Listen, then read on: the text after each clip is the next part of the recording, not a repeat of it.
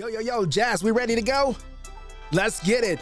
I want you to say it with me on the count of 3. 1, 2, 3. Life of Liz. Let's go. Don't let this moment past you.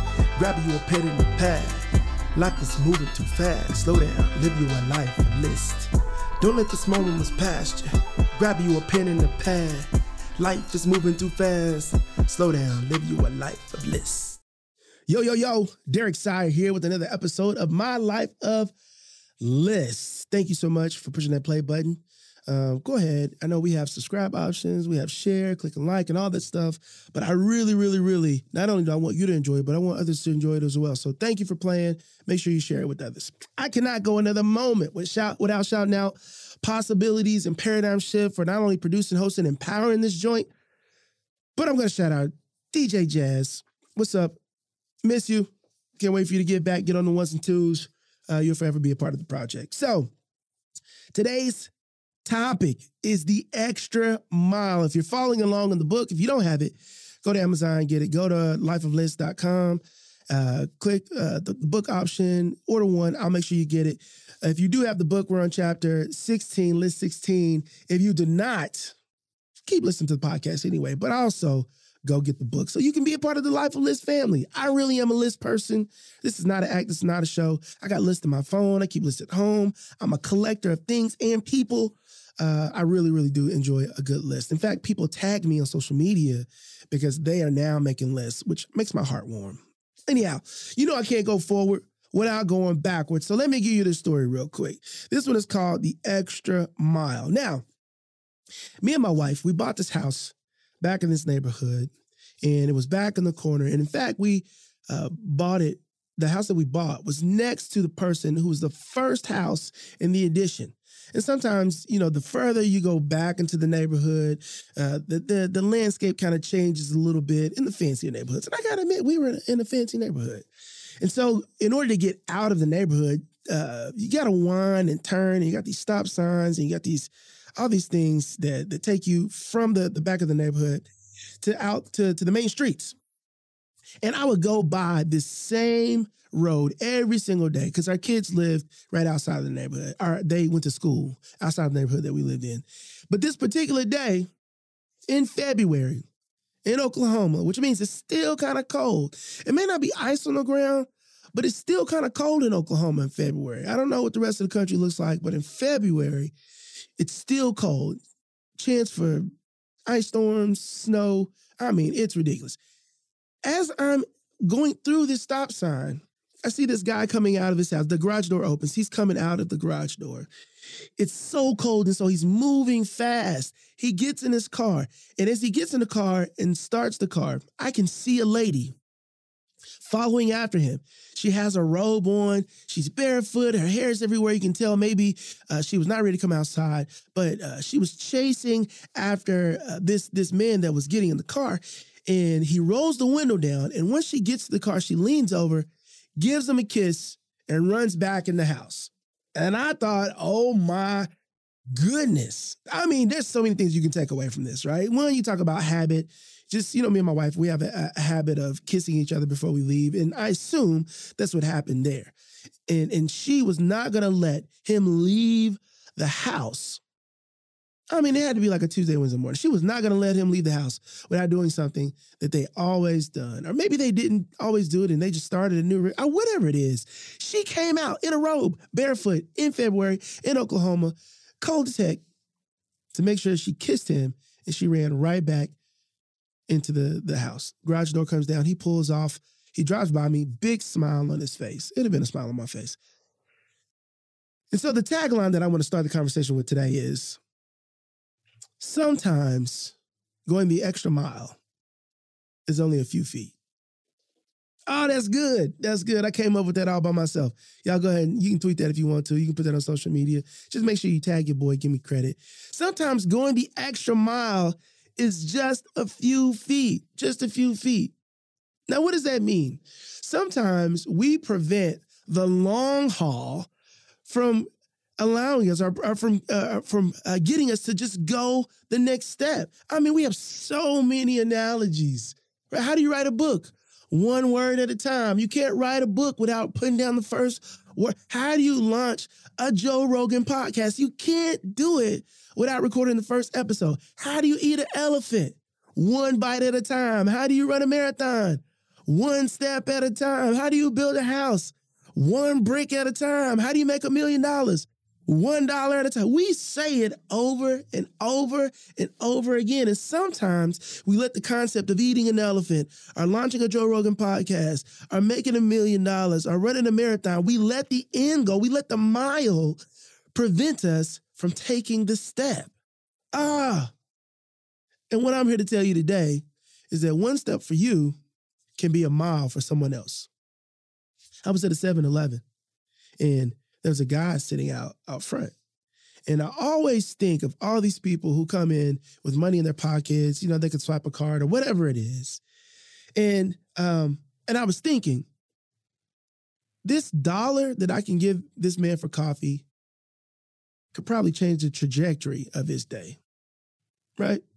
Because if we do comparatively, right, if I have $100,000 and that's all I got, that's the equivalent to Oprah's $100 million, or Jeff Bezos is $100 billion, or whatever it is. Whatever is the top for me is the bottom for someone else. And so whatever is a step for me can also be a mile for someone else. Me giving that man $1 for coffee. I actually went and bought it. I bought the coffee, brought it back out. I asked him if he wanted creams and sugar. I brought it back out for him. But that, to me, in the grand scheme of what I had in my bank account, was $1. That was a step. My step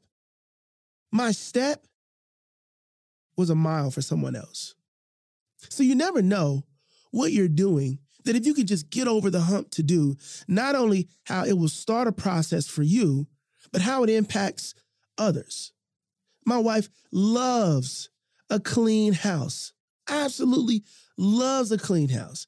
You know what she loves more than a clean house? She loves clean sheets in her bed. I mean, when she slides into those, and to me, being able to wash the linen for her and surprise her with clean sheets when she comes home, it feels like, I gotta wash and I gotta dry it. This conference is gonna take forever. I'm about to wash it or dry it 3-4 times in order for it to get really dry. And then I gotta pull off the sheet, the fitted sheet, and all the things, the pillow covers, and then I gotta put it back on. And then I gotta keep the dog off the bed so it's actually fresh. Like when I think about all those things, I could be like, nah, you know what? I'm not gonna do it. I'm good. She can get in the sheets one more day.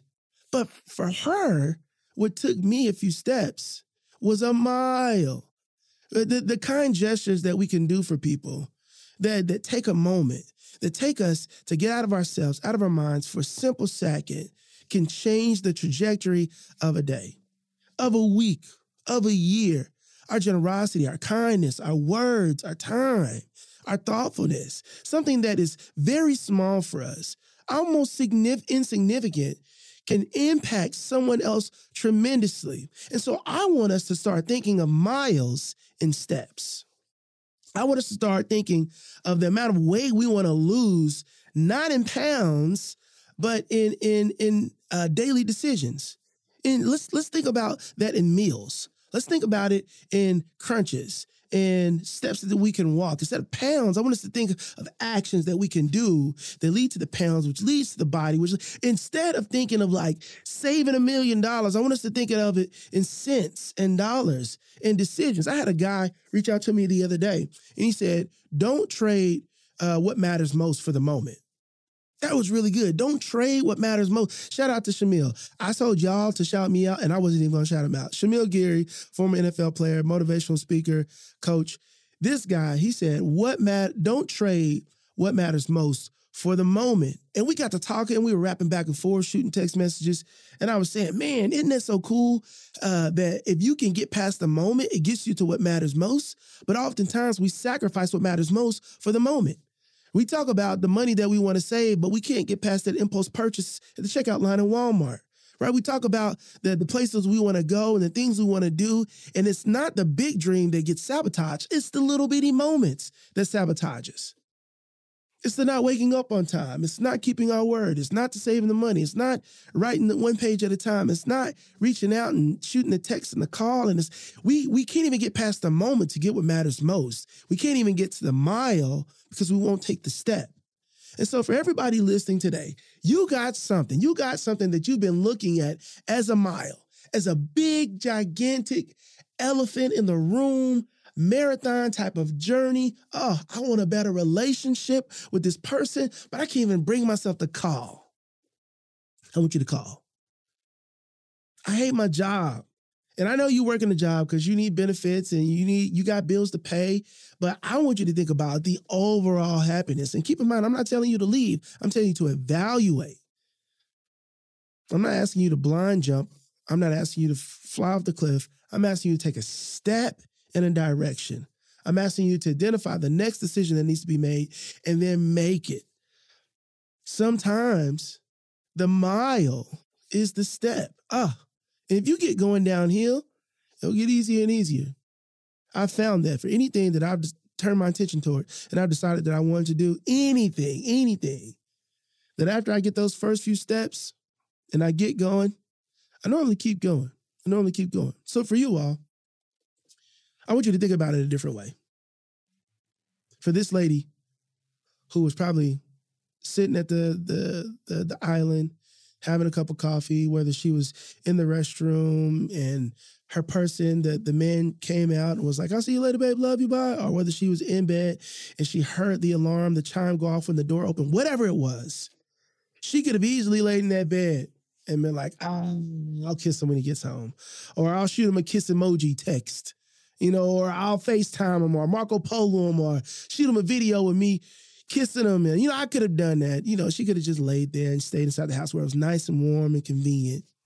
But she got outside of her comfort zone, threw a robe on, ran outside in that February cold Oklahoma weather, gave him a kiss, ran back in the house. And when he drove by me, he was smiling. You all have some decisions. You got some things that are waiting for you to just get past the moment. You have some things that you want to do if you can just get past the moment. It's not the mile. You'll arrive. It's the step that gets you there. Sometimes, just sometimes, going the extra mile is only a few steps. Thanks again for listening to another episode of My Life of List, hosted by yours truly, Derek Sire, powered by Paradigm Shift, recorded in the Possibility Studios. Signing off until next time. Don't let that small moments pass you. Grab you a pen and a pad. Life is moving too fast. Slow down, live you a life of list.